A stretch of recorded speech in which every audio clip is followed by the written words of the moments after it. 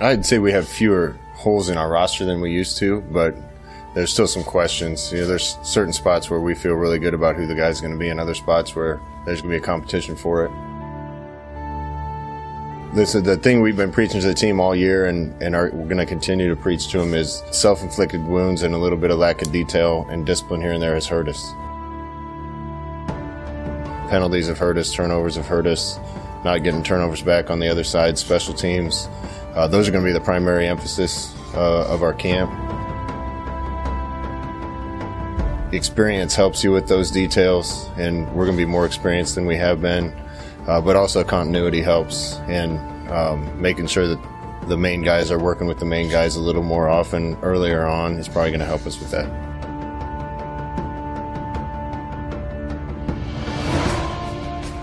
It's just dominating the other teams and winning. We need to get back to a brand of winning football, and that's what matters. I mean, no matter how you play, if you turn the ball over 5 times a game, you're not winning. And the only thing that matters is winning and losing. So get back to winning football. I'm not going to put a number on it, but I think Husker fans would know if it's a good product on the field or not.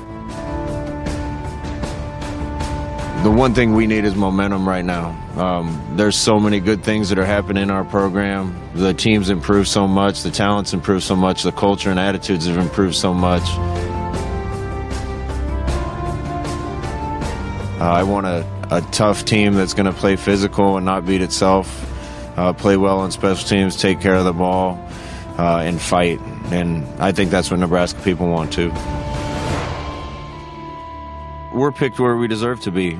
When we've earned it, we should be picked higher than that. Welcome to the Go Big Redcast, the Husker Fan Sports Show with Dave, Honky, Mac, and Boomer. Welcome to the Go Big Redcast. I'm your host, David Gaskers, and I'm with Honky. We're through 1 week of fall camp, and let me just say that despite the defense being ahead of the offense, we're light years ahead of where we were last year. Although some of the new guys are drinking from the fire hose, we're happy to say that the light bulb is started to turn on, and the game is slowing down for the freshmen who were swimming in it just a year ago. Meanwhile, it's make or break time for a few upperclassmen, but you can really tell that across the board, we're physically stronger and that strength and conditioning of the team has really improved. Now let's have the best Redcast we've ever had today. What a pep talk there by Honk. I'm ready to bust through a wall. How about you, Boomer? Well, I'd just like to remind our listeners that photos of this podcast, we really encourage you not to release them. We're planning to have a bigger reveal of this probably August 31st. So please refrain from photographing the podcast. That's right. I mean, don't look at the T-shirt that I have on or Boomer's hat or, Honky's gorgeous mug. Just wait till August 31st, apparently, which seems like an odd time to reveal a alt uniform as well. I'm completely confused on everything that happened there. Boomer, could you actually, before we talk a little roster management, can you run that down to me? I was really so they had some sort of reveal. Was it in Havelock? Is that right? Yeah, they invited everyone kind of out towards kind of by the Joyo Theater, from my understanding. I wasn't able to attend in person, but they invited fans and various media members down. And then once they got there, asked them not to take photos and distribute anything on, the internet or whatever the kids call it nowadays. And of course, then it did make it onto like Reddit and whatnot. It's a I'm told that. Yes. So of course, as good loyal listeners, we certainly made no effort to look for this stuff. So yeah. Is it possible, Boomer, that this is all a big ruse to divert our kind of attempt to trick us, or to they're weaving and we're dodging kind of thing? I don't know. Yeah, I'm not really sure what the plan was. Maybe they were trying to get material for a video that they're going to release later.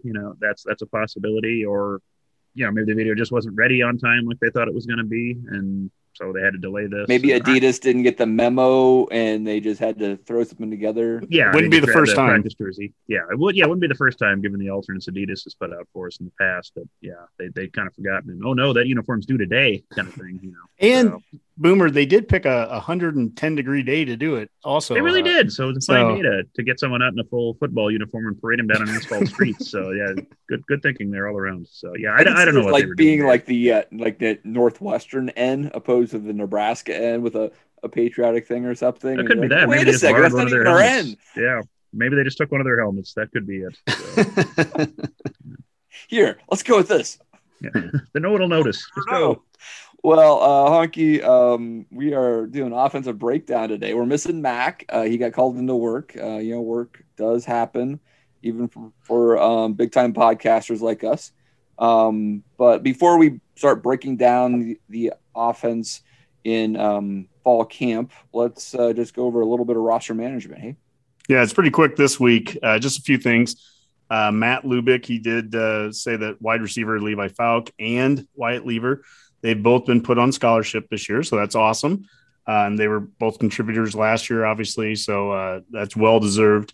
Tyler Crawford, the punter/kicker, he did enter into the transfer portal, which is kind of interesting, I think, we'll talk maybe a little bit about special teams either tonight or next week, and we're starting to get some of the kickers kind of figured out. So, I think Crawford leaving might be him knowing that he's not going to be one of those kickers.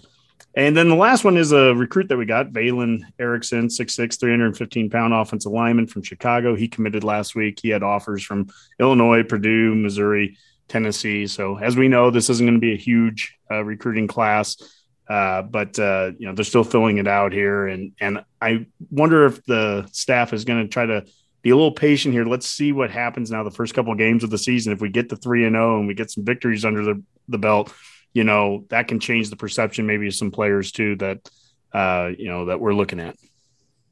Yeah, no, that makes a lot of sense. Is there any positions of need, do you think, that are really going after left in this class? Well, they definitely needed the offensive lineman when they got Erickson. That was important. And right now they've got their quarterback. That was important. You had to have that. And, they're so limited. I mean, it's down to 6 or 7 more spots. I mean, total. So it'll be interesting. There's a linebacker, Martin. I can't think of his first name. Tyler Martin, maybe. That he was a pretty big recruit, and we want him, but we're holding off on giving him that scholarship until we know what all of our numbers are going to look like. Can we actually take him? Yeah, that's just kind of the situation that they're in right now. And then, as we know, at the end of every season, you're going to expect transfers coming out of here too. With the portal. So I am so glad I'm not in charge of roster management, and my goodness, that has to be an entire department of teams, anymore. You have to have multiple people on this because the numbers just change so much. That's true. That's also true about Husker podcasts. And we have an interview later here on the show with some University of Nebraska journalism students doing their own podcast, right? Yeah, with Grant and Connor from the Husker Sports Weekly podcast at Husker Weekly. And it was fun. I mean, it was kind of a multi-generational talk, and there are moments where I'm like, I just see things differently from them, and that's not me being bad or them being bad. We just literally have different non-shared experiences, I guess you'd say. I think of national championships, and they just want to get to 6-6, and who can blame them, right? I mean, there are things they literally brought up that I don't even think about because they haven't experienced it. And I'm like, oh, geez, I still take these things for granted, even if we haven't done them for 5 or 6 or 10 or 20 years. Yep, that's right. And the fact that last year was their freshman year in school, and it was a COVID year, they didn't even get to 10 games their freshman year. What an impact that was. So I really hope they get to attend all the home games this year, and it was a great talk. So yeah, a couple of great guys too. I mean, it was fun to have that conversation with them. So I'm really glad that they were both willing to join us tonight. And now, scoring explosion, the offensive breakdown. Well, I've said publicly, I think we've run him a little too much. That being said, there's going to be ways where that's the best play we can call, is something that might involve him carrying the ball. But we'll try to limit those as much as we can to keep whatever quarterback's playing on the field. Anxious to see the 2 or 3 guys behind Adrian compete and try to decide who that guy is. And if we get those guys up to speed, then we can probably be a little less conservative with what we do with Adrian. Let's start with the quarterback, right? I mean, that is where everything happens in this offense, as it is in most offenses. And we have a clear-cut starter here in Adrian Martinez, and reports out of camp, he's slimmed down, faster than ever. Rave reviews from Sean Beckton, accuracy decision making, etc. But this is all August, and we can say we've heard a lot of this before. Honky, what makes it different this year, you think, for Adrian? I think a lot of it for him is, I mean, it's experience. He's been here now for 4 years. This will be his 4th year starting. He's experienced losing the position and then getting it back. And I think that's, something, there's a lot of value there. He could have, just folded. He could have left the program mentally. Once you leave mentally, I think you're gone. And I don't think he ever left it mentally. Even last year when he was second string, for a game and a half there, he always stayed present. He was a part of the team. He was a leader on the team, even when he wasn't going to be the starter. And I think that makes it easier for him now to just transition back into that role. I mean, he is the leader. The other thing that makes it different for him is just the people that are around him. And we're going to talk about that with these other position groups. And you've heard it 100 times here, Redcasters, I'm sure, but there's more talent. There's more depth. And you see it on every video they post. Watching the BTN practice the other day where they were videotaping stuff, you're seeing us throw the ball down the field 35 and 40 yards. And well, holy smokes, why didn't we just do that all the time last year? Well, there's going to be some receivers you're going to see on the field on play one that weren't playing last year. They either weren't here like Torrey, or Manning, just wasn't ready to go yet. So we have more available options for him, and I think that's going to make his life a lot easier. Boomer, do you think it's more important that we've improved the cast around Adrian, or to Honky's point about when he got benched last year, he had that great speech before the game. It was the Penn State game, right, guys? And I feel like that as the season evolved, and now in the offseason, it feels like, how he responded to that adversity might be just as important from his teammates than just simply adding more talent around him. Yeah, I think they're both, clearly important. The leadership role, you both said it. He really showed a lot of class, stepping back, being asked to watch somebody else possibly take your position over, never giving up, never not supporting the team. Yeah, that's going to go a long way in any sort of season. But I honestly do have to think that just adding the extra help around him is probably ultimately going to be the biggest difference. When he doesn't have to be the guy running the ball 20, 25 times a game, he's going to be able to stay healthier for a whole season. That's been a problem since, his freshman year. He doesn't have to take as big of a pounding. More consistent O-line. We'll talk about that, going forward.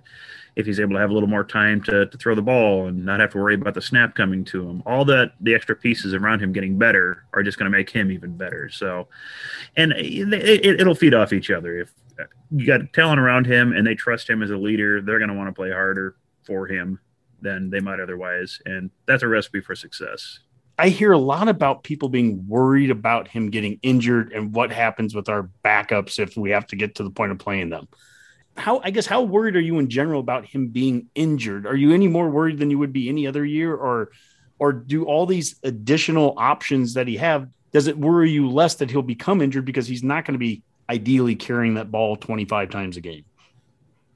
Yeah, I think you remove that variable of him just having to carry and scramble and feel he has to, he has all this pressure to make something happen because there aren't any other options. So you're removing that variable, you make it a lot easier.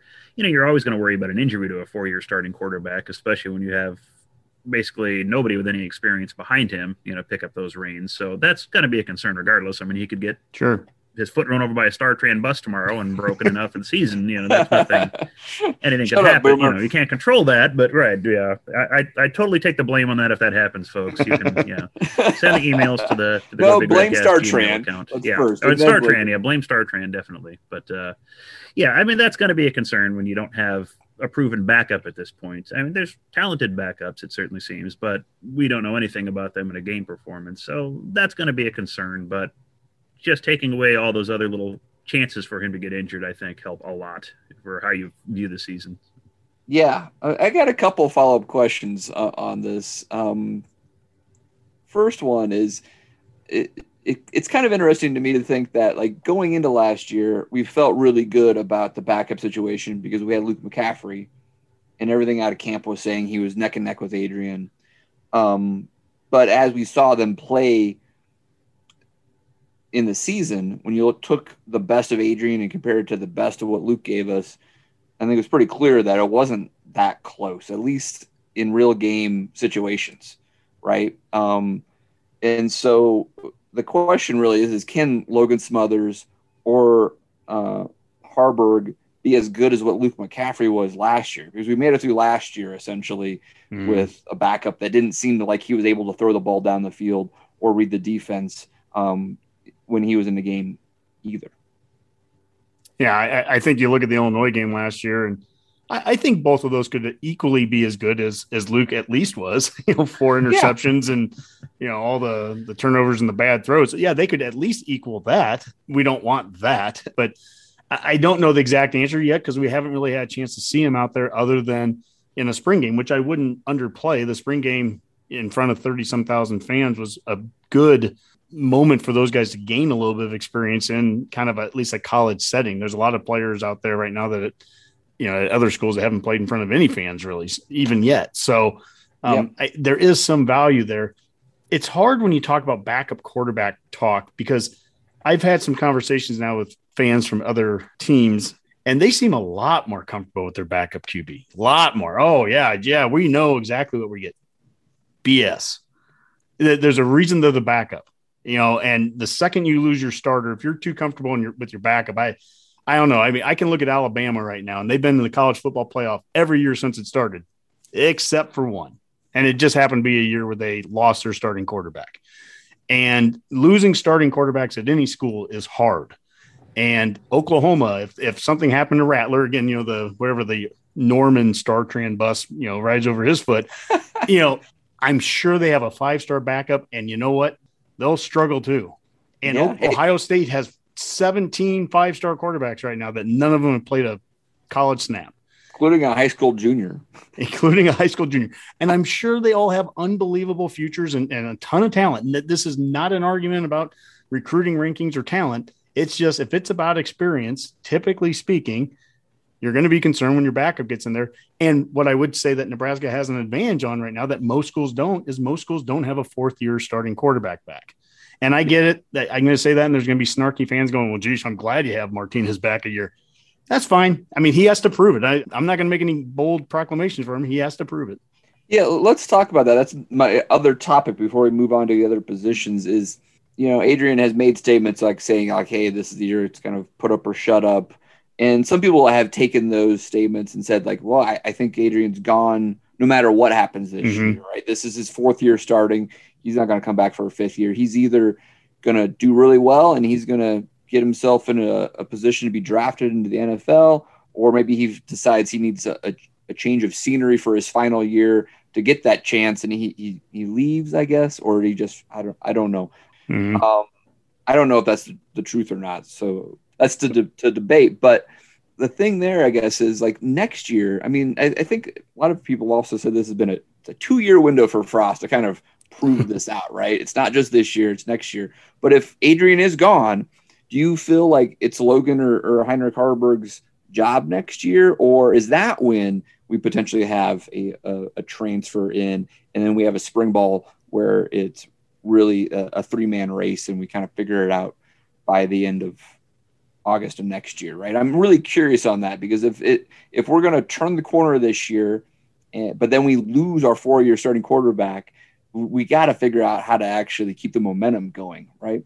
Yeah, I guess it'd be interesting to see. Some of that's going to depend on, do our backups get to see the field at all this year? I mean, that's something we haven't been able to do for so long. Just let players, the second stringers have a chance in games to compete and just show what they can do. We haven't had those blowout wins or comfortable leads for so long. You just never have a chance to do that. And ideally this year, there'll at least be some games where we should be able to do that. You'd think Fordham and Buffalo, at least come to mind that we should be able to have a chance to get those players in and get them some reps and maybe see what you've got before you have to try to make that decision come next year. If, Martinez isn't back, so you'll at least have a better idea of what you have on hand before you go searching for that magic quarterback transfer. Yeah, I would agree completely. I mean, if you don't know any more about your quarterbacks at the end of the year than you know right now, it just opens up the likelihood that you might be going into the portal to try to find somebody who is more known. So there's going to be some of that, those variables that play in. But I think the premise of the question is completely realistic. Do you see Martinez being back for a 5th year.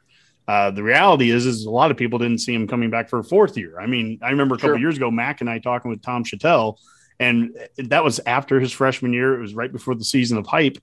And I mean, we were like, oh my God, he's going to win the Heisman this next year. And, geez, hopefully he doesn't, hopefully he doesn't sit out his 3rd year, right? I mean, it's amazing how quickly things can change. I would love nothing more than 2 straight All-American seasons out of Martinez from this point on. Have him stay 5 years, right? The reality of it is it feels like this is a one and done kind of year for him. He either does amazing, as we all hope, and it's ready. It's time for him to go to the pros, or the other route goes and you don't see him coming back for year 5 in that way either. I don't know. It almost reminds me of Tim Miles. I remember going into the last year of Miles and I was like, this is his last year, because he either takes us to the Sweet 16 with that unbelievable team of Copeland and all those guys, and he's going to go become, North Carolina's next coach or, whatever, or it goes the other way. And well, it went the way that it ended up going. So that's how I kind of feel with Martinez right now heading into year 4. Again, I would love nothing more than 2 straight seasons of him just killing it out there. Yeah. Yeah. I mean, I guess I feel like there's still that chance where he maybe has a really good year, but he's not going to be a first-round draft choice. Mm-hmm. And he sees everybody who's coming back potentially. Let's say some of the offensive firepower in the wide receiver and running back room is still there. Offensive line's getting really good by the end of the year, and he's like, let's strap it up one more time and let's see what we can really do. I still like to hold out those. That would be great. And to your point, Dave, we've created a narrative around it. It's a 2-year window for Frost, and that in year 2 of that 2-year window, it'd be nice to have a returning starting quarterback. We know it's not a 5th year, 5-year starting quarterback.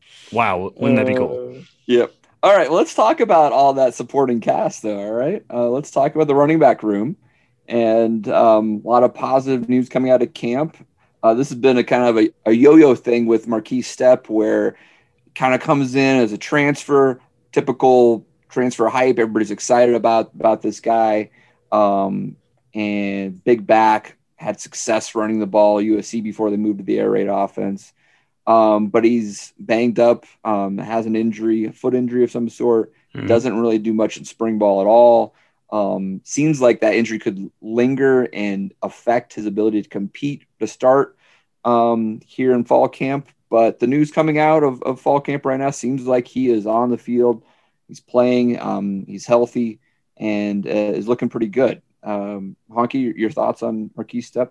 Yeah, I mean, he certainly seems to be impressing the coaches right now, and they think that he's further along than what they thought he would have been at this time. I think he's positioned himself well a week and a half into camp to be in that discussion for the starting position. I always love listening to people be so confident who the starter is. By the way, graphic designer Swobes did a wonderful job for us over the last couple of weeks, producing some graphics that we posted out there. We posted our own starting lineups, and I will fully admit that they are complete crap. I mean, I don't know. We're just throwing names out there, right? I mean, Irvin was the guy that we put as our starting running back. And then, we get people going, no, it's Stepp. And then, if you put Stepp at starter, no, it's going to be someone else. Another graphic that graphic designer Swobes created was one of which running backs are going to get carries against Illinois. And to kind of further that point, Juan responded. He said, these 4 are going to get carries: Irvin, Stepp, Ramirez, Scott, but not Yant or Morrison. And then Jared responded, Sevion gets the bulk. So from one to the next, it's that. Logan said, just Irvin and Stepp. And Tony Hayek said, I feel comfortable whoever gets the carries, just not Martinez. I don't want to see him getting the bulk of them. And I think that's probably the truth. Is right now I couldn't tell you who is going to be that number 1 guy yet, but I like the fact that there's competition going right now between 6 guys. I've said all along, I didn't think we'd end this month with 6 scholarship running backs, and that still can happen. I still think someone's going to be number 6 and number 5, and are they going to stick around or are they going to take off, which is kind of what you see. I don't know yet, but it seems like there's a legitimate competition. 6 guys. I've heard good things about all of them, and that part makes me excited. And Yant's on scholarship now. Is that right? Yant is one. Yes, Yant is one of those 6. So when you think about it, I kind of compartmentalize these guys into body types, and Yant and Stepp are your big guys. And Morrison and Irvin are kind of your every down backs. And Rahmir is he could almost go out and be a wide receiver flanker kind of guy. I mean, elite kind of track speed. And then Scott reminds me so much of an Ezigbo or a Corey Ross, solid guy. Bowling ball, yeah. He's a bowling ball. He's not a burner. He's not just going to go, run 4-3 out there, but he'll catch the ball out of the backfield well. He'll be a solid pass blocker. He's not going to put the ball on the ground. A lot of those kind of things. Look, they each can bring something to that position. So, no one, as far as I've been reading or seeing, no one has just flat out won the spot yet. So, I know we announced, the RedCast starter was Irvin. I wouldn't put that in with pen. Just put that with pencil right now. I mean, to your point though, Honky, I mean, it's a promising sign though that Gabe Irvin is this competitive this early in his career for playing time. Sure. We have to think that it seems like that might be a really good find on the recruiting trail that maybe not everyone was that excited about, but I think Gabe Irvin may have a great career here. Yeah, and the dark horse with him would be the other every down back that I talked about with Sevion. I mean, there are some people that literally are like, yeah, he's done. I mean, it's already old news because you're already on to the next guy. The reality is we talked about that at the end of last season when people would say that about Manning at wide receiver. Oh, geez, he's done. He didn't catch anything last year. Sometimes guys need a year or two. And Sevion could be the leading rusher on the team this year. I don't know. Yep. Again, I just know that there's a competition that's going this deep into fall camp. Frost multiple times said he wants the position figured out sooner than later and earlier than in previous camps. One thing I told the team and going to tell the coaches and have told them both is I want to kind of make those decisions a little earlier than normal, at least in-house, to try to get a little continuity with groups, offense and defense. So guys better show up ready to go and compete for the spots that are up for grabs. But, I mean, they just got done with their first scrimmage, and there's going to be a second scrimmage, I think, this weekend. And my guess is they're going to know at that point who's going to be getting those first carries against Illinois. Yeah. Here's a random question for you. Maybe, Boomer, you want to answer this one. Is like, we don't know who's going to be the starter. We don't know actually how good of depth we have, but we have 6 guys competing for the running back position. When's the last time we were going into a season and you felt maybe, I don't even know how good I feel about the running back room, but I feel better about it than last year. So when was the last time you felt really, really good about the running back room? Oh, geez. Where I actually felt confident we had a quality running back there. Gosh, you wouldn't even have to hopefully go back to Amir Abdullah kind of era, because at least you knew what you had. I mean, this one, like you said, we don't know a lot about how they're actually all going to produce on the field. We just haven't seen it a lot, but getting back to Honky's point, just looking at these running backs, they look like running backs more than what we've had. We had to rely on people that weren't traditional Big Ten running backs for the next couple seasons, and that's just because that's just what we had on the roster. We didn't have a choice. So if anything, you at least feel somewhat comfortable in that aspect, that we have 6 guys that look like they could play a running back role in this conference. Yeah, and what's interesting, Boomer, I think you're absolutely right by using Abdullah as the example. There's one thing to have depth, and you want depth. You don't need 6 guys depth. And for the life of me, I mean, I couldn't remember. I don't know who was backing up Abdullah in 2014, not off the top of my head, right? Or I don't know who was backing up in 2013. It probably wouldn't be hard to go back and think. But my point is, when you have the bell cow, and Frost says he wants the bell cow, he does want that. Well, you go back to Abdullah, and he was at the tail end of us having 3 bell cows in a row. I mean, right after Burkhead, who was right after Halou, we had about 7 to 8 seasons in a row of really solid all-conference to borderline all-American style of play from that position, and all guys that ended up going into the NFL and having some career there. Well, running back's one of the spots that's up for grabs, and I'm not going to make any secrets about that. Those guys know that. I think we got a ton of talent in that room. But I don't want it to be by committee, ideally. I want to have a main guy and a backup or 2 that are going to share the bulk of the carries. And it's yet to be determined who those guys are. So those guys know, especially at that spot and a few others, that the competition is going to start on day 1. And we're going to try to figure out who the lead horse is. I've said that I think it's going to be a committee approach just because I don't know who that one guy is that's going to come out of it. But maybe I'm totally wrong. I think we're going to have a really dominant rushing offense this season. I've said that I think we're going to hit 3,000 yards rushing. Okay. And that equates over 12 games. That's 250 yards a game rushing. I think we're going to hit that mark. I don't know that we have a single 1,000-yard rusher on this entire team. So we could hit 3,000 yards rushing and not have a 1,000-yard rusher. I don't know if that's good, bad. I don't know what to make out of that. I just know that we were 4th in the conference 3 years ago rushing. We were 3rd in the conference 2 years ago. And last year we were 2nd in the conference. I absolutely believe that we could be the number 1 rushing team in the conference this year. But back to Tony Hayek's point, the one thing that we don't want to see is we don't want to see 800 or 900 of those yards and half the carries coming from Martinez. At the end of the day, that's one thing that's a non-negotiable that can't be what gets us to that 3,000-yard mark. Yeah, that's absolutely the truth. Yep. And Imani Cross was Amir Abdullah's backup. So there you go. Hey, yeah, I mean, well-known backs. And think of Cross there for a second, too. Think of the difference in the styles. I think there is a level of importance where you would go from an Abdullah, but you'd also have the big back. Think of last year. We didn't have options the way that they have right now. When we get down to goal line, an area we've been terrible in, we have not in short yardage. We haven't been able to punch the ball in the end zone. A year ago, I was watching the Rutgers game the other day because I just like pain. We even won the game, and it was just so painful to watch. But we're getting down to the 2-yard line. It's like, we'll throw the 170-pound Wandell out there. Yeah, just have him run right into the front 7. He's just getting murdered. And to think that this season, when we go to that Illinois game in a couple of weeks, that you could potentially put 500 pounds of backs back there, that you could have Stepp sitting right next to Yant and just say, go. And I mean, I've seen and heard things. I'm sure everyone has your insider at practice, and we've got ours, right? And Yant, oh my gosh, he is just impossible to tackle. Cool. Then I expect to see that when we get out there against Illinois. I want to see Illinois tackle this 250-pound dude who maybe has, Stepp in front of him blocking, or vice versa. I don't care how you do it. What we don't want to see is every one of those hits going to Martinez and having to do a bunch of QB leads and draws, left and right. I mean, these are the points where there's other guys now that can take the ball away and give you a little bit different look and also hopefully have Martinez, save him. Boomer, do you know how many rushes a game Martinez averaged a year ago? Just off the top of your head, guess. It's got to be more than 20. It ended up being 15 a game subtract that he didn't, but still 15 carries a game. That needs to be this season half of that. He needs to be somewhere in that 6 to 8 range, I think, a game. We've kind of talked about that.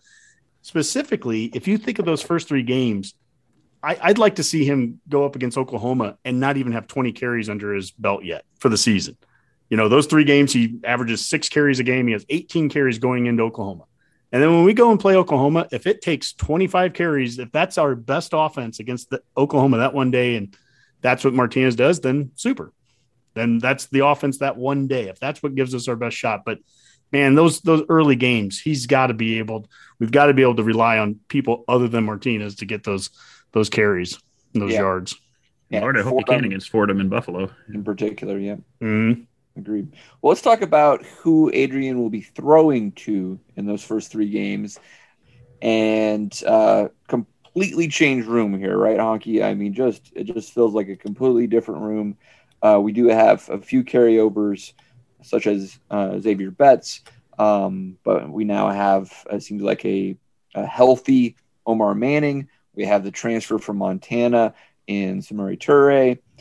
We have Alante Brown, Nixon, Oliver Martin back.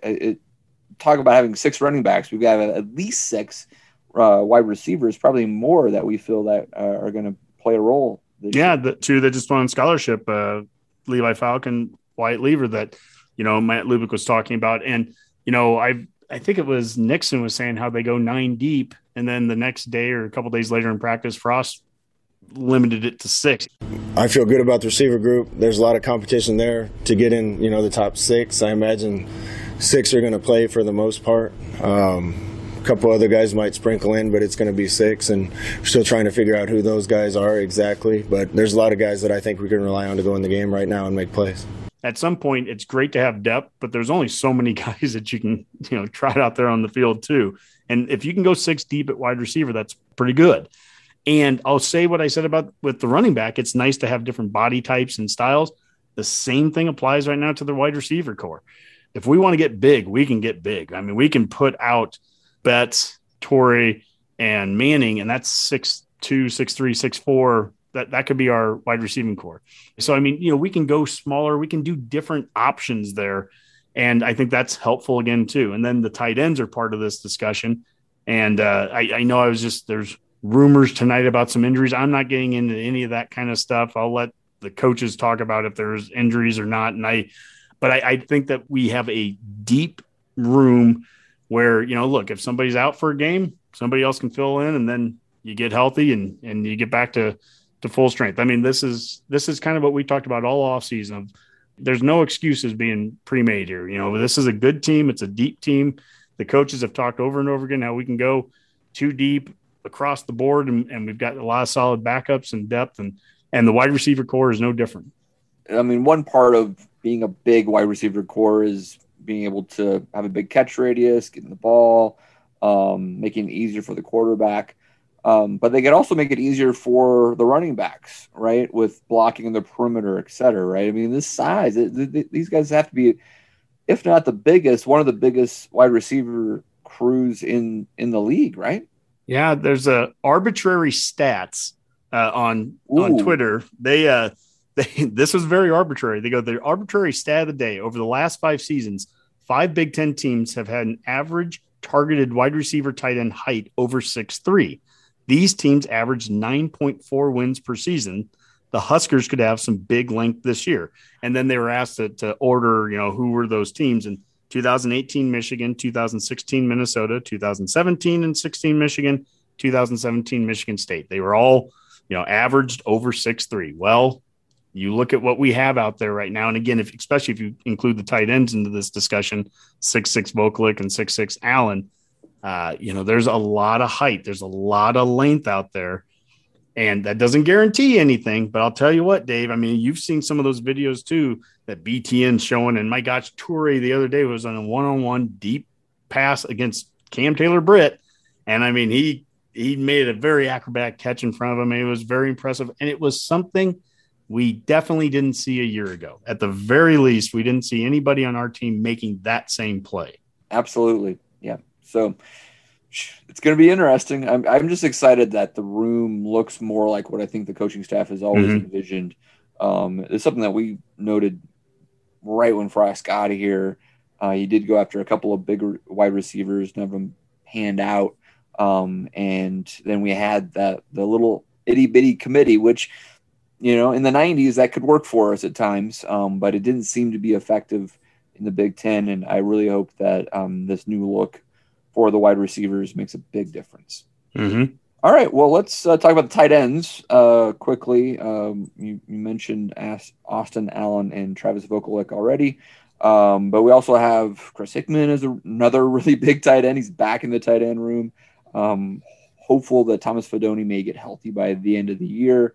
What do you think about the tight ends? Look, those top 2 guys, Vokalek and Allen, they've been talked about so much. The BTN guys talked about how there was, pro scouts there at the practice and really watching those 2. I mean, they have pro NFL bodies.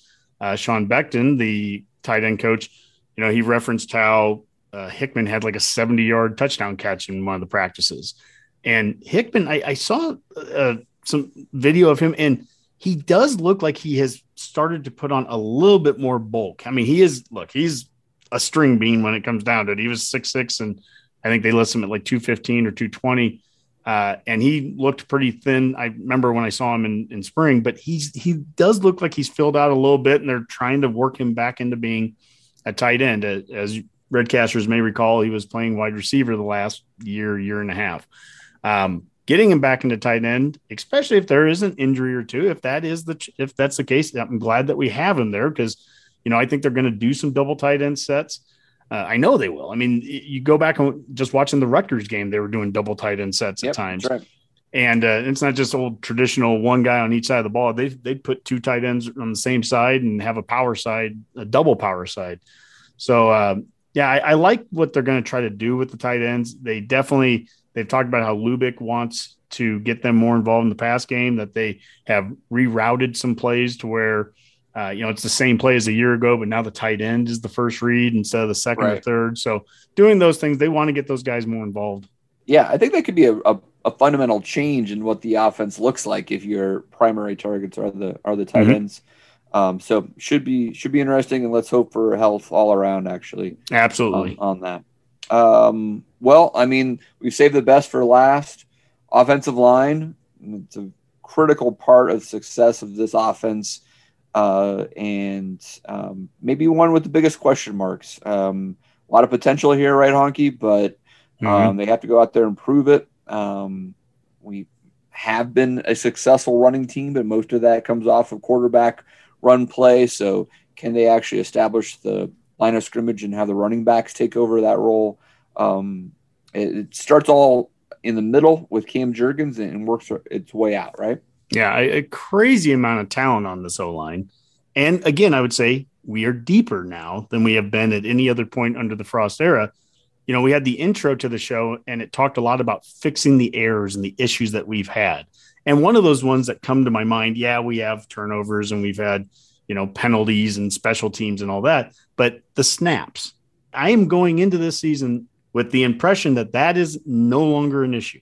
So if we're sitting here in week 3 or 4 and we're talking about bad snaps, I guess I'm blown away because I have no reason to believe that's going to happen. Everything since about the second half of the Iowa game through spring, I watched the one open practice in spring and then watched the spring game. So I've had chances to see that. It just hasn't been an issue. And that's good. If you want a good Martinez, don't have him be jumpy for balls going all over the place, right? I mean, that starts with everything. And I think Jurgens, now going into his third year starting at the position and really his third year playing the position period, I think we're at a point where that's done. The depth comes with, we talk about size at these other positions, but from day one, Frost has definitely put a priority on size at the offensive line. In fact, I think it was the arbitrary analytics that I referenced earlier. I think they did something, this is like a year ago, where they said that we have recruited the biggest offensive lineman nationally over the course of like a 3 or 4 year period. Our offensive linemen have averaged like 6'6" 3/4, blah, blah, blah, taller than anybody else in the country. Now, if you're making mistakes and jumping off sides, then you're just the tallest team in the country that goes 4 and 8. But if they get developed and if we're playing well, I mean, they look like a Big Ten line. And I would use this as one example where there is definitely depth being created. The last 2 years, we have had top 100 offensive linemen that we brought in, Ben Hart and Corcoran, and they weren't immediate starters, but they were basically one snap away from being on the field. So they were being relied on pretty much from day one that they were a key backup you're playing. This year, we brought in another top 100 guy, Teddy Prochaska. He's been here all offseason. He's been here since January. The kid looks good. His future's incredibly bright. He's not a top 4 offensive tackle right now. At least it wasn't when Greg Austin was talking about it. He has guys like Newley and Ezra Miller in front of him, and then obviously Ben Hart and Corcoran. So the point is, if you just want to look at that as pure depth, if Teddy Prochaska, your 6'9", 290-pound, top 100 true freshman offensive tackle, is standing on your third string line, that's starting to create the pipeline, at least the appearance of it. And that's, Dave, we've said that 100 times. I used to read magazines back in the 90s when Larry Smith, the head coach at Missouri, he talked about Nebraska's offense line. He goes, they walk off the bus and I can't tell if they're first or third string because they all look the same. Visually, these guys are starting to look that way. We're starting to have really big dudes, first string, second string, third string, and now it's you got to play well. Yep, absolutely right. So from a starting lineup, though, we're talking Ben Hart, Turner Corcoran, and Ethan Piper. And then the question is the other guard spot, right? Yeah, the right guard spot. And that's where, the conventional wisdom is it's either going to be Brant Banks or it's going to be Matt Sichterman. For our Redcast starting lineup, we had Matt Sichterman out there, who's the 5th-year guard. He's the great story if he doesn't. Software engineering guy, works at Huddle. I mean, just, brilliant, smart guy. Maybe kind of the Rob Zaska of this year's line, I guess, to try to bring those comparisons. But again, Banks is if it's not, then Banks is a guy that could get out there. We have some depth. We have other guys, again, Newley and Ezra Miller, guys that are backing up those tackles. It's filling in with players that have played some meaningful minutes. I mean, we still have Trent Hickson out there. I mean, he was a whole season starter. You have Brock Bando, who's gone out there and played, some meaningful minutes. So there's the guy that I'm probably as concerned of anything is Turner Corcoran, just because he's literally still new at this. And we're going to be counting on young, played one game last year. Yeah. We're going to be counting on, I think, Ethan Piper, who probably played earlier than he should have a year ago, but now he's the redshirt. God, he's still a redshirt freshman because of COVID, but a third-year guy. I mean, he's going to be the guy lining up next to Corcoran and probably having to help him along, right?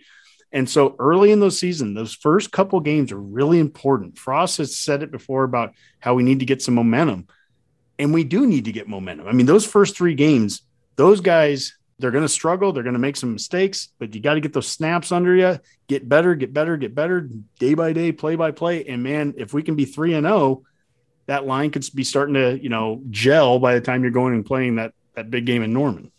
All right. Well, that's a good initial breakdown of what we're looking at for the offensive side of the ball here in fall camp. Hopefully we have Mac back next week. We can talk defense, which we're all looking forward to seeing how well the super seniors and everyone else comes along there. Let's get out of here with some parting shots. Hey, guys. Boomer, take it away. First off, just like to warn Spencer Rattler that Embark is the bus service of the greater Norman metro area, so watch out for those. As opposed to Star Tran, watch out for the Embark buses. And second, I just wanted to give one shout-out to someone I had mentioned on Twitter already. As all Redcasters know, pro wrestling is our other great love, aside from sports. And one of our favorite pro wrestlers from when we were kids passed away a few days ago. It was beautiful Bobby Eaton. He was a guy I grew up watching. Growing up in Texas, seeing him in Mid-South Wrestling and, world class with the Von Erichs as part of the Midnight Express. You hated him when you were a kid, and as you got older, you grew to appreciate why you hated him and just, why they got you to feel the emotions you did. And once you know what you're watching for in wrestling, you just saw how skilled he was at everything he did in the ring and, the way he could tell a story and everything you hear about him outside the ring. Every other wrestler talks about is just how great of a human being he actually was. Despite playing the villain more times than not, nobody speaks ill of him, from Steve Austin to Jim Cornette to, Jim Ross, anybody, you name it. All they say is he was the most generous human being ever and gave a lot of great memories to me and pro wrestling fans everywhere. So I just wanted to give a shout out to him. So. All right. Good job, Boomer. Honky. Well, I want to give a shout out to the Nebraska national volleyball team that brought back a gold medal, to have Jordan Larson, Kelsey Robinson, Justine Wong-Orantes on it. I had to highlight this. This is the tweet of the week. It came from Jeff Sheldon. He goes, maybe this will finally jumpstart Nebraska's volleyball recruiting. Because I mean, holy smokes. It was so exciting. I didn't watch a lot of Olympics, but that was one thing.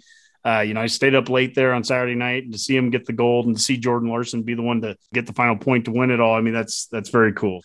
Get vaccinated. Just want to throw that out there. People, do it.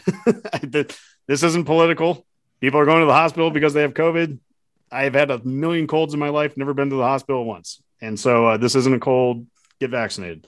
Last but not least, Bobby Bowden. And I think this is a really important one here. This guy, he was a class act, but more than just that, I think Nebraskans, again, this maybe is the generation thing that you're going to hear in a second when we talk with the Husker Weekly. But from our generation, we grew up with Osborne against Bowden, but also Bowden built his dynasty out of Florida State through Nebraska. They came 4 times to Lincoln with no return visit. We never went to Tallahassee. In fact, that's kind of a crazy stat. We're 2-6 against them all time, and we've never played them once in Tallahassee. So I mean, it was 4 bowl games and 4 times in Lincoln, right? But he credits playing us and splitting the 4 games in Lincoln to start building that tradition. And also, he gave a lot of credit to Nebraska fans for the class that we had. And this goes back to October 8th, 1980. I want to go out with this. And this was something that he wrote to, I think it was to Osborne, Nebraska. He goes, "Gentlemen, I've been coaching college football the past 28 years and have played before some great crowds in this country. I've never seen people with more class than I saw at Nebraska last week. The Nebraska fans, players, cheerleaders, band, officials, coaches, etc., gave me a living testimony of what college football should be all about. I actually had the feeling that when we upset the Nebraska team, that instead of hate and spite, the Nebraska fans thanked us for coming to Lincoln and putting on a good show. This is nearly unheard of in today's society. Nebraska, you are a great example for Americans to copy.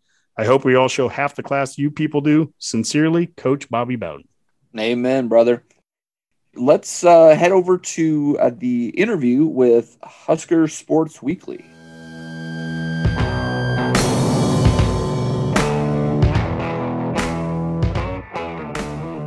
Welcome back to the Go Big Redcast. We have Connor Clark and Grant Hansen with us today.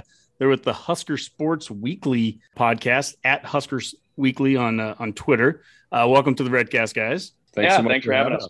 You know, we ran across you guys, a couple of weeks ago, and I've listened to a few of your shows, and I mean, the audio quality is outstanding, but also you guys have really done a great job getting some really good guests on. I mean, everything from Rick Pizzo with BTN, Jessica Cootie with the Husker Radio Network, Parker Gabriel, Journal Star, Greg Sharp, and even a special guest this week. You want to tell us who that is? Yes, we just had Jordan Westerkamp on the show this week. Episode's going to come out later this week. We just recorded it today, which is August 10th for reference. But, super awesome guest. We've had a lot of fun with it. Yeah, and a little bit of background with you guys, too. You both you've done play-by-play with your schools. Grant, you've been at Fort Calhoun, correct? Yep, and did play-by-play there for 2 years, last 2 years of high school, everything but wrestling and cross-country, just because those two were logistical nightmares to set up for. So. And Connor, you're an outsider. You're from Chicago, so you've also done some play-by-play at your high school as well, correct? Yes, I went to Lake Forest High School, which is in the northern suburbs of Chicago. I'm not as well-rounded per se with sports as Grant is. Focused most of my time with football and basketball, but did multiple years of that, which was super awesome. And it's definitely paid dividends coming into college, which has been super nice. Mm-hmm. Well, and speaking of college, you're both rising sophomores at UNL and pursuing careers in sports broadcasting. So Dave and I were both journalism school guys. I was advertising. Dave, was it just broadcasting, or did you have a specialization? That's correct. Broadcasting, I guess, would have been the specialization. So, okay. I don't know if they still call it that any longer, but they do. Yeah. I used to write with rocks and chalk and stuff back in our day. So that was, you guys are in the fancy new building. We were in Avery Hall back then. So my freshman year, we actually had to splice reel-to-reel tape together. That was a thing. By my junior year, we were, editing on Avids and stuff like that. But they made us do like the most basic stuff initially, just to kind of like prove to us how hard it was back in the day. Well, I think we just explained the difference between the generations here that we are. And that was maybe kind of the hook of bringing the two of our podcasts together to have this conversation. That is, Husker football, it seems to mean something different to different people at different ages, right? If you talk to your grandpa who's 70 and he'll remember Devaney coming here. And with Boomer and Dave and I and Mac, we were going to school back in the 90s. We were experiencing national championships left and right. Now, for you guys, obviously, we know what the Husker football has been the last 20 years. We hear about all the time when we try to recruit kids. Maybe I'll start with the first question, and I'll go with you, Grant, since you're from Nebraska. What is your first memory of Husker football, Husker athletics? Let's start with that, kind of get a baseline. Then we'll start to discuss maybe about what's the thoughts of Husker sports right now with people in your age group. Yeah, well, it was funny because I was thinking about this question earlier today. When I was like 5 or 6, living in Omaha, I was always kind of a contrarian, I guess. I don't know. I didn't like, everybody wanted to root for the Huskers, and I just wanted to root for the mascot I liked the most. And I think I remember listening on a Saturday to them playing Missouri, and they were the Tigers. And at 6, I was like, all right, I want to root for the Tigers because they're Tigers. And so I'm not going to root for Nebraska. Everybody roots for Nebraska. So that was the very first thing I remembered. And so from like basically until 10 to maybe 12, I really didn't pay any attention to it. And I almost wanted to avoid it. And then I think it was about the first year Nebraska came into the Big Ten. I think it was Taylor Martinez, either his sophomore or junior year. That's when I actually started to pay attention and really started to get connected to the fanship. And a lot of that started with my first actual Husker game. And I remember this one pretty well. It was a 2:30 kick against Penn State at home. it was long. It was long. We didn't get finished till like 8 o'clock. It was pitch black out by the time we always remember that finish, how exciting that was. And I think the Huskers ended up winning that game. But that really is the first one that really sticks out to me, that Penn State night game. I still have the ticket somewhere in here. But that sticks out to me the most. Mm-hmm. Well, Connor, I guess the same question goes to you. You know, what's your first memory? But also, because you're from outside of Nebraska, what's also the perception that you have if you go back home to Chicago and you're talking to people about Nebraska? What's the perception you hear? I guess the first memory of Nebraska football just in general happened ironically with that Jordan Westerkamp Hail Mary. And it was not because I was happy. It was because I was heartbroken because I was a Northwestern fan at the time. And I was really hoping that they would win. They were having a great season. And then all of a sudden, all those dreams were crushed by a tip in the end zone to Jordan Westerkamp. So, I mean, I guess that's really the first memory of Husker football that I've ever had. I mean, that one doesn't really count. But I will say probably this past year, watching the Ohio State game with some buddies, and Grant was there too. And all of us just kind of jumping around going absurdly crazy when they scored that first touchdown. We're like, oh, my God, we're beating Ohio State. So that was pretty cool. And yeah, as you said, the perception of Nebraska in Chicago is kind of hard to tell because a lot of people who I went to high school with, a lot of Wisconsin fans, Notre Dame fans, Illinois fans, Northwestern is also kind of like the minority in that group of fandomship, at least. So, and obviously it's a smaller school than all those other Big Ten schools, a lot of Iowa, in Chicago as well. And you see it. When you watch Northwestern home game, you see those visiting fans really show out when it comes to Northwestern football. So I guess the perception obviously recently of Nebraska football hasn't been very, I guess, relevant for lack of a better term. Obviously people expect more out of the program. They know how storied it is. They know the success in the past with Scott Frost. And there was a decent amount of buzz around the city of Chicago when Scott Frost was hired because there are a lot of alumni who went to Nebraska who live in Chicago. So that was kind of a big deal. But obviously kind of underwhelming results so far. But hopefully, obviously that can take a quick turn here soon. You are the age group of what the coaches are going out and recruiting every day. And in recruiting circles, you know, you hear so much about the challenge it is to get kids to want to come here now, at least in terms of selling them history. You can't sell them history. You can't sell them championships because they haven't experienced that. Is that accurate? Do you buy into that? Is that overplayed? Or do you think they have parents and coaches that are telling them differently? I mean, what's your guys' take on that? Yeah, I think that's a really interesting comment because that was another one I was thinking about, you know, a lot today was like, you know, where does it stand for me? Right. And how does that compare to people my age? Because, you know, for me, the genesis of caring about Nebraska, period, begins with the Big Ten. Like I have no memory or concept of Nebraska in the Big 12 at all, which is probably crazy, you know, for a lot of people to think about. And I don't, you know, and I don't think, I think for most of the players, they do have that memory of Nebraska being in the Big 12 because, again, like you're 8, 9 years old and you're, you know, if any college football player when they're 8 or 9 years old was probably playing football and caring a lot about football. Otherwise, they wouldn't be playing college football, right? Mm-hmm. So I think that memory is there. But the reason I came to Nebraska, and the reason I couldn't picture myself anywhere else, in many ways, was because of the thing that you can still experience from the 90s, right? And that's the fans, and that's the sellout crowd. Mm-hmm. And so I think that's what keeps Nebraska in it still, because again, you can tell people about history. And, you know, obviously I think most of the players are informed what the history is. And that certainly has value for Nebraska, but the thing you can really sell them on that they can truly experience today, they can't necessarily experience the history. Maybe even just they can't even experience some of the tradition that was around in the 90s, but they can still experience the fans. And the fanship that is still carried and bolstered by the 1990s and the 70s before that. I think as far as recruiting goes for Nebraska, they'll always have that. I don't know if that'll be the biggest selling point because, again, you can't necessarily experience the history fully. But I mean, I think the biggest thing that solves recruiting is just winning. And then you can really, like, hey, look, hey, we've won 8 or 9 games. And then you can sell the history of, hey, look, you can be the guy that puts us over the top, that can get us back to that. And over the last 5 years, I think Nebraska's kind of lost that selling point on the recruiting trail to some extent. When you're going 4-8, when you're going 5-7, it's harder to say we're on the edge, help us get there. Yeah, I think you can sell maybe not history, but a little bit of it to a certain extent, as Grant mentioned. I mean, you can still experience the sellout from the 90s. But I think another big thing is Scott Frost is your head coach.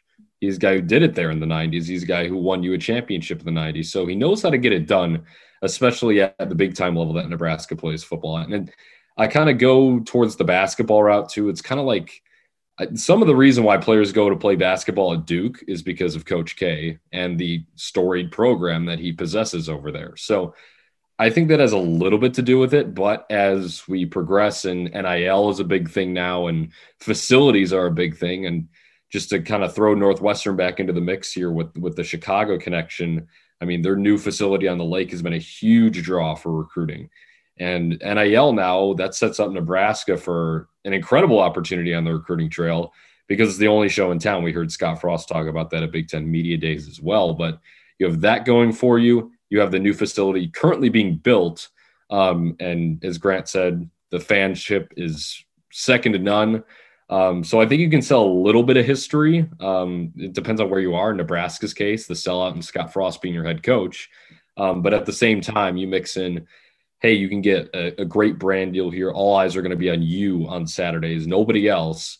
And that new facility that's coming on the way can really set up this program for success. And even without that, Scott Frost has done a really good job recruiting top 25 recruiting classes year in and year out anyway, which is very impressive. So to see what those two things can do for the program is going to be really exciting.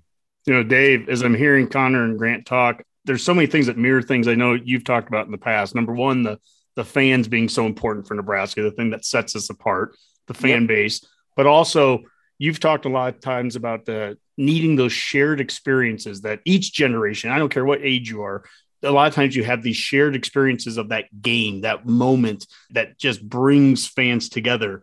And for us, I mean, we have multiple moments. I mean, there's so many different times, different years, Husker fans that are, you know, Connor and Grant's age, younger, that don't have that moment yet. But you just need it. You know, before we started recording, Grant, you talked about you're not going to go to the Oklahoma game because we're going to get killed. And who blames you for saying that, right? What if we won? I'm just throwing that out. Like, what if we had a moment like that? And that's the thing that starts. There's kids 10 years from now, Dave, that are saying, wow, remember when we beat Oklahoma and no one thought that was going to happen? Yeah, no, you're exactly right. I think it's interesting to hear, I mean, from this generation, the pool of candidates of moments right now are really thin, right? I mean, like to your point, in the 90s, even in the 80s, we just had every year there was something that you could say, hey, that brought me into the fold, or that when we became really passionate. And I think those moments are just right now far and few between. So we do need to win, even if it's not Oklahoma. We need to have some wins this year that could be potentially bring more young fans back. I did have a question to Grant. Growing up in Omaha, you mentioned you were a Missouri Tiger fan for a few years. It sounds like it was more like a Saturday afternoon, honestly. Missouri, it's like an eternity being a Missouri fan. That's true. I'm so sorry if you were longer than a Saturday. But like in high school, is it common to see a lot of students wearing other college brands out there? Is it more common to be an Alabama fan than a Nebraska fan, or you still have a lot of Nebraska fans walking around those halls in high school? You know, for as far as the football program goes, I mean, it was pretty much all Husker gears, and there, you know, you got a sprinkling of Iowa fans. I mean, you're right on the border. You know, my favorite math teacher was an Iowa fan, and he always gave everybody a bunch of crap. But you know, you go outside of football, like, could I say like, yeah, there's some people who say like, I'm more of a North Carolina basketball fan than I care about, you know, Husker football or more one thing than this. So there's some of those people, but at least where I went, I felt like it was pretty rare. Sure. Well, that doesn't sound too different. There's been a lot of adopted college basketball teams in Nebraska for generations because of the lack of success there. I totally understand that. Well, and being a Tar Heel fan, you won Dave's heart right there. So he's, yes. I had a question kind of.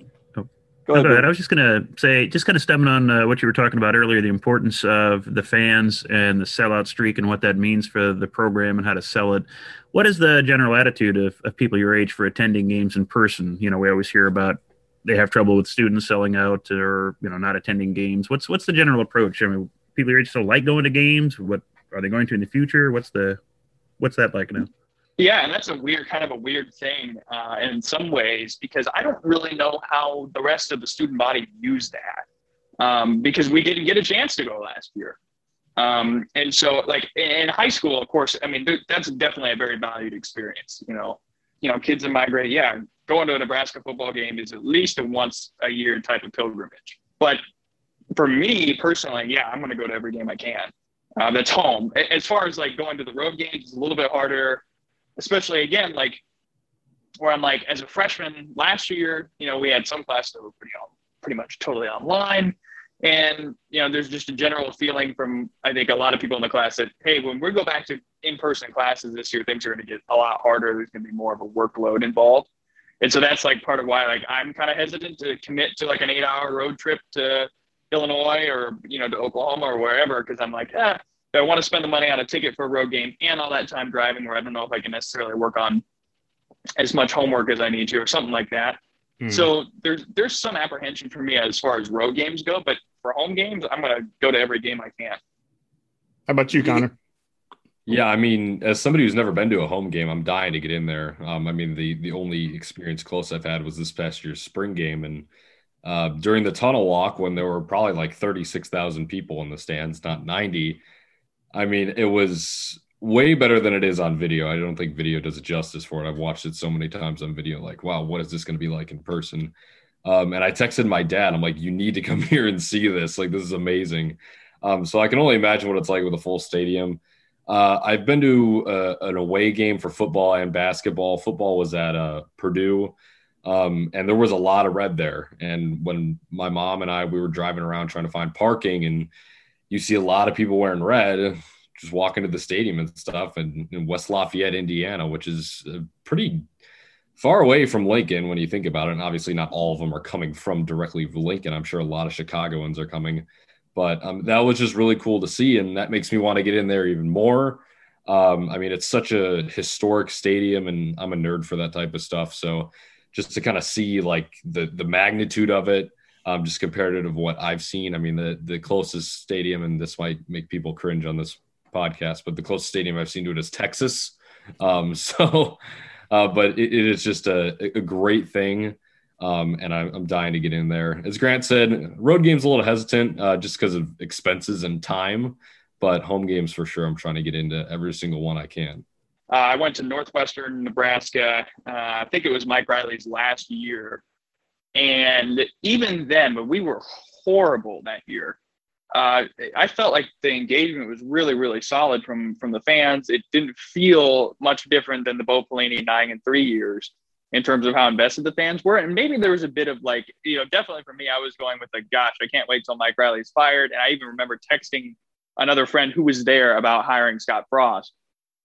But like, I just wonder sometimes, like, I hope that engagement sticks around, and I hope everybody stays as invested. I even, 2 years ago against Iowa at home, and it was freezing cold, and we weren't very good then either. And that was one of the 2 games we lost on a last-second field goal.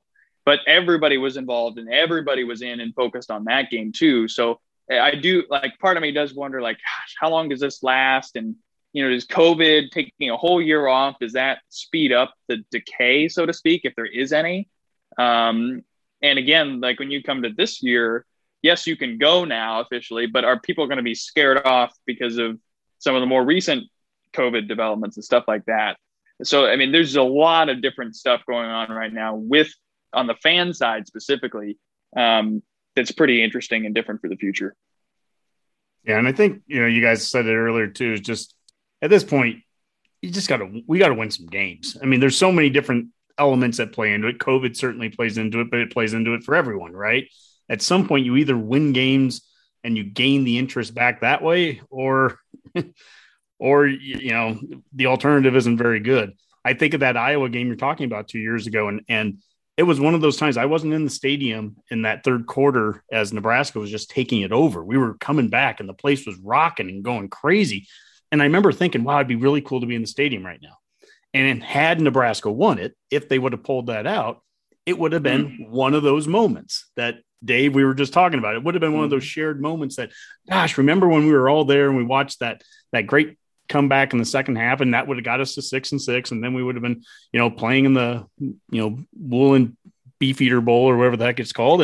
And we'd be playing somebody, right? But it didn't happen, right? It was a missed opportunity.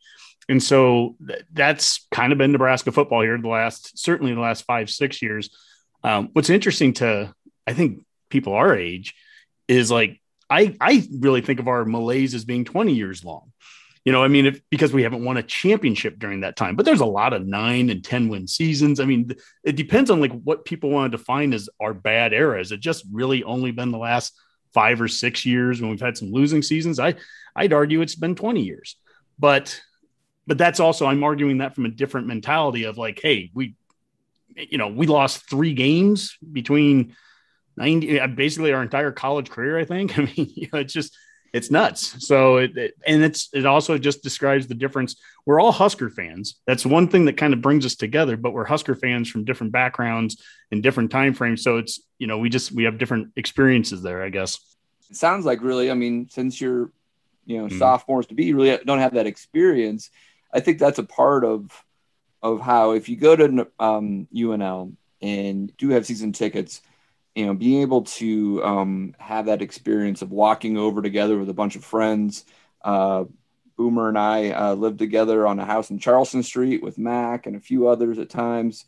And we would throw parties before the football games. And then we would walk over together and then come back and throw a party afterwards.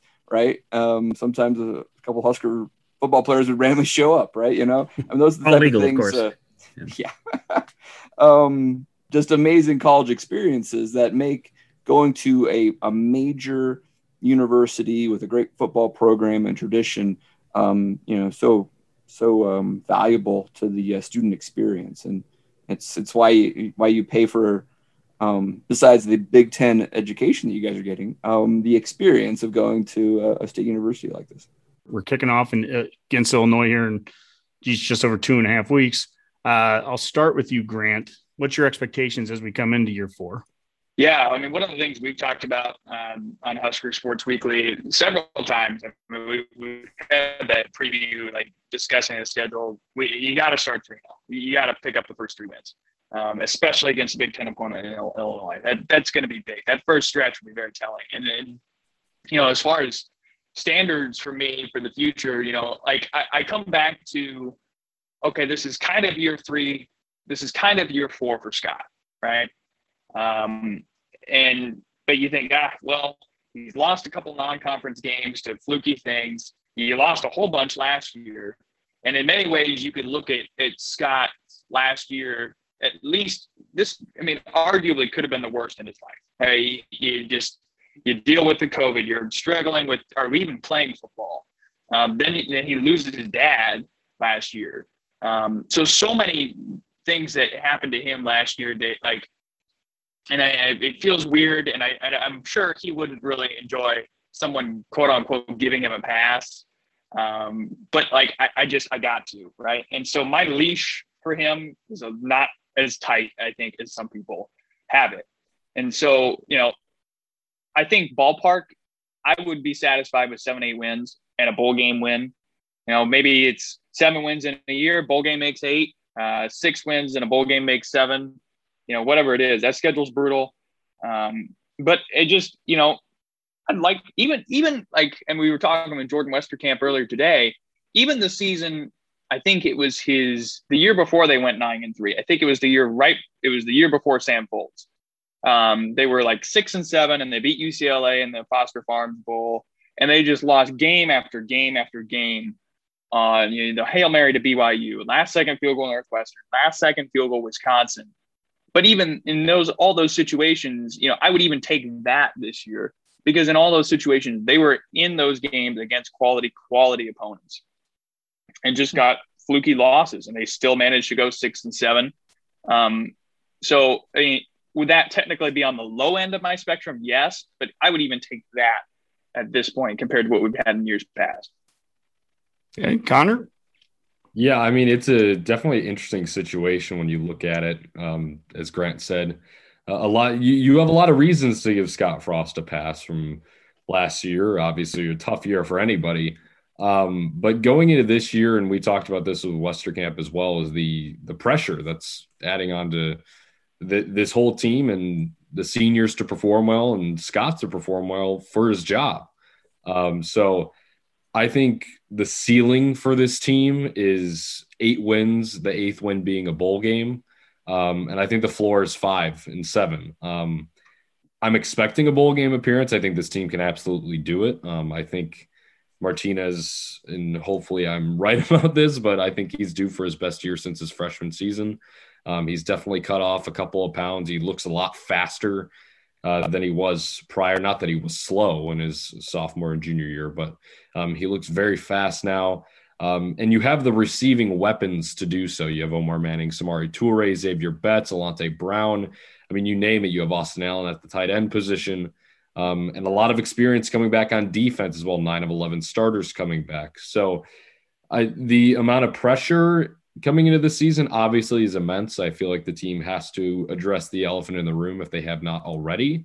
I think that's something crucial that they need to do, especially if they find themselves in a hard spot in the season. Just really look themselves in the mirror, say, okay, this is what we are. And you play week 0 versus Illinois. I mean, that game is going to really set the tone for the rest of the year. And if you win it, that's going to be incredibly huge for this team, because you win that game, you likely win the next 2, head into Oklahoma 3-0. And I think really that's a must. You have to go into Oklahoma 3-0. After that, you hit Big Ten, and obviously anything can happen in the Big Ten. You play 2 kind of toss-up games with Michigan State, Northwestern. Obviously, the game with Northwestern every single year is just – it doesn't matter how good or bad one team is. It's just going to be close all the way down to the end. But it's going to be a bowl game year, I think, whether that's 6-6 or 7-5. And if it's not, it'll be an interesting future for Frost in Lincoln, I believe.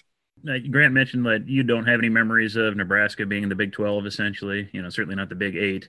So thinking about it on a Big Ten perspective, do you have a team in the Big Ten you consider a rival of Nebraska, or a team you really dislike or just enjoy playing? Okay, so this is kind of interesting because rivalries is really interesting to me, because in high school, we had 2 types of rivalries. All right. First one was pure hate. You just absolutely hate these people. You would never, ever spend any time with them. Second one is you have mutual respect. And so it's like, all right, we don't like you when we're playing, but we'll hang out with you on a Friday night afterwards, right?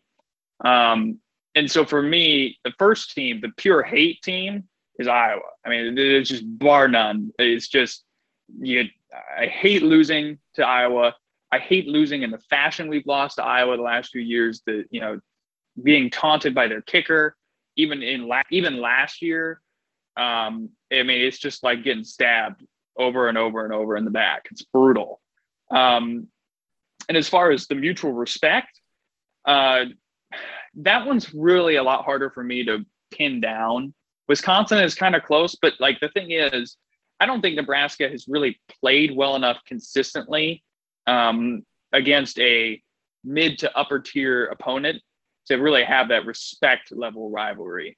And so I think that we'll get there, I think, at some point, whether it's Penn State somewhere down the line, Wisconsin, or Minnesota, if Minnesota continues to be good. But I don't think Nebraska has the second one yet, because they haven't been able to compete well enough yet consistently with some of the teams that are in the Big Ten that are top tier. They'll win a couple of, 1 year against some of these teams, and, some years not. Wisconsin has been a team that's had our number every single year. And every single year, talent-wise, you look at the beginning of the year, especially during Bo Pelini and sometimes during Mike Riley, and you think, yep, we got the talent to compete with Wisconsin. And yet losses sometimes are close and sometimes are a lot more spread out than you would like, but they're still losses. Yeah, and I would go as far as to say, I mean, I would agree with the Iowa hatred rivalry. Even though I'm new to it, I didn't like Iowa to begin with anyway. So I would. Who does really? With the pure hatred rivalry, I would say a respected rivalry though, and I name dropped this team multiple times already, but I'm going to do it again, which is Northwestern. And I think those games are always close. I mean, I agree with that. I haven't really met a Pat Fitzgerald hater yet, and I don't know if any of you guys are, but I think that's a very respected rivalry. I mean, those games are always close. Northwestern obviously has been on an upward hill the past 4 or 5 years now. And even in 2019, when Northwestern was 3-9, Nebraska won on a walk-off field goal. So it doesn't really matter how good or bad one team is. It's going to be a great game, and I think there's a mutual respect between the two programs. They're always super entertaining to watch. I feel like that's kind of a slept-on Big Ten West rivalry, and especially a Nebraska rivalry. Grant mentioned Minnesota as well. I feel like that will be more of a hatred rivalry, just because of the vibe around PJ Fleck that's in Lincoln. Not a lot of people like him. Mm-hmm. So I feel like that would be more towards the hatred side, but that one definitely could be a new one as well. This will be the last question I'll have, and I'll do it to Grant here. Growing up in Nebraska and being, besides that weekend of being a Missouri fan, for the most part, being a Nebraska fan growing up, I know the answer for me, and I think I know the answer for Boomer and Dave on this, just knowing them for the years and everything. How pissed are you as a fan of your age to not have experienced, like, how bad do you want that national championship? You're talking about, 6-6 being the improvement, and we all agree with that it would be. But like, when someone my age tells you about how great it was when we stormed the field after the championship game, I ran from my fraternity all the way down to the stadium, and O Street was going nuts. And I remember when the poll came out, we were number 1 against Michigan, all that. How much do you hate hearing that because you've never got to experience, and how mad is it that you've never got to see that personally, I guess, as a Husker fan? Yeah. Pissed is a good word. I mean, I don't disagree with you. I mean, like, you think, when you're born here and your dad was a Husker fan and your grandpa was a Husker fan and your great grandpa was a Husker fan, and your great grandpa remembers when they were the Bug Eaters and all this stuff. It's like you're born into the tradition and there's really no other option, right? Like it's very similar. I'm sure Connor can speak to growing up in Chicago and you're a Bears fan, or you're a Bulls fan, and so you can't leave it. But I mean, like, when you think probably, I don't know, the height of my Nebraska career or fanship is when they went to the Big Ten championship game. They got smoked by Wisconsin in the game they were favored to win. There's been a lot of lows, and there's definitely been some highs, like picking off Oregon in 2016. That was a lot of fun, isolated experiences. But then again, like, it's just like, and then they go up there to Wisconsin with Tommy Armstrong, and they're facing TJ Watt, and TJ Watt 100%, on that potentially game-winning drive, 100% holds a Nebraska receiver. It's brutal. You don't get the call, and you end up losing that game when you were this close, or the back-breaking 3rd and 20 holding penalty defensively for Nebraska, or you literally let them convert the 3rd and 20. Like, that, unfortunately for me, kind of defines my experience over the last 10 years of being this close, or, getting shot in the foot, basically. And it is, it's disappointing. Like, I just, I love for a national championship. I won a national championship for sure. And so, however we get there, whatever, I don't want to be shot in the foot anymore, stabbed in the back, or have a kicker be, taunting me from the sidelines. That's totally understandable. Well, Grant, Connor, it's been great having you guys on. Really appreciate it. Husker Sports Weekly at Husker Weekly. As is tradition on the Redcast, we always let our guest have a parting shot. Connor, you haven't spoken a little bit, so I'm going to let you have it. The floor is yours. Yeah, you can find our show at Husker Weekly. We have new guests every single week, or at least we try to. But it should be a lot more fun now that we're actually on campus. As Grant said earlier, people trading in their fandom from Husker basketball to other teams. Don't do that this year. They might actually be pretty good. As a big basketball fan myself, stay loyal. And that's my piece of advice. All right. Thank you, guys. Husker Sports Weekly. Great show. Give them a listen. Thanks, guys. Yeah, thank you. Really appreciate it. It was a lot of fun.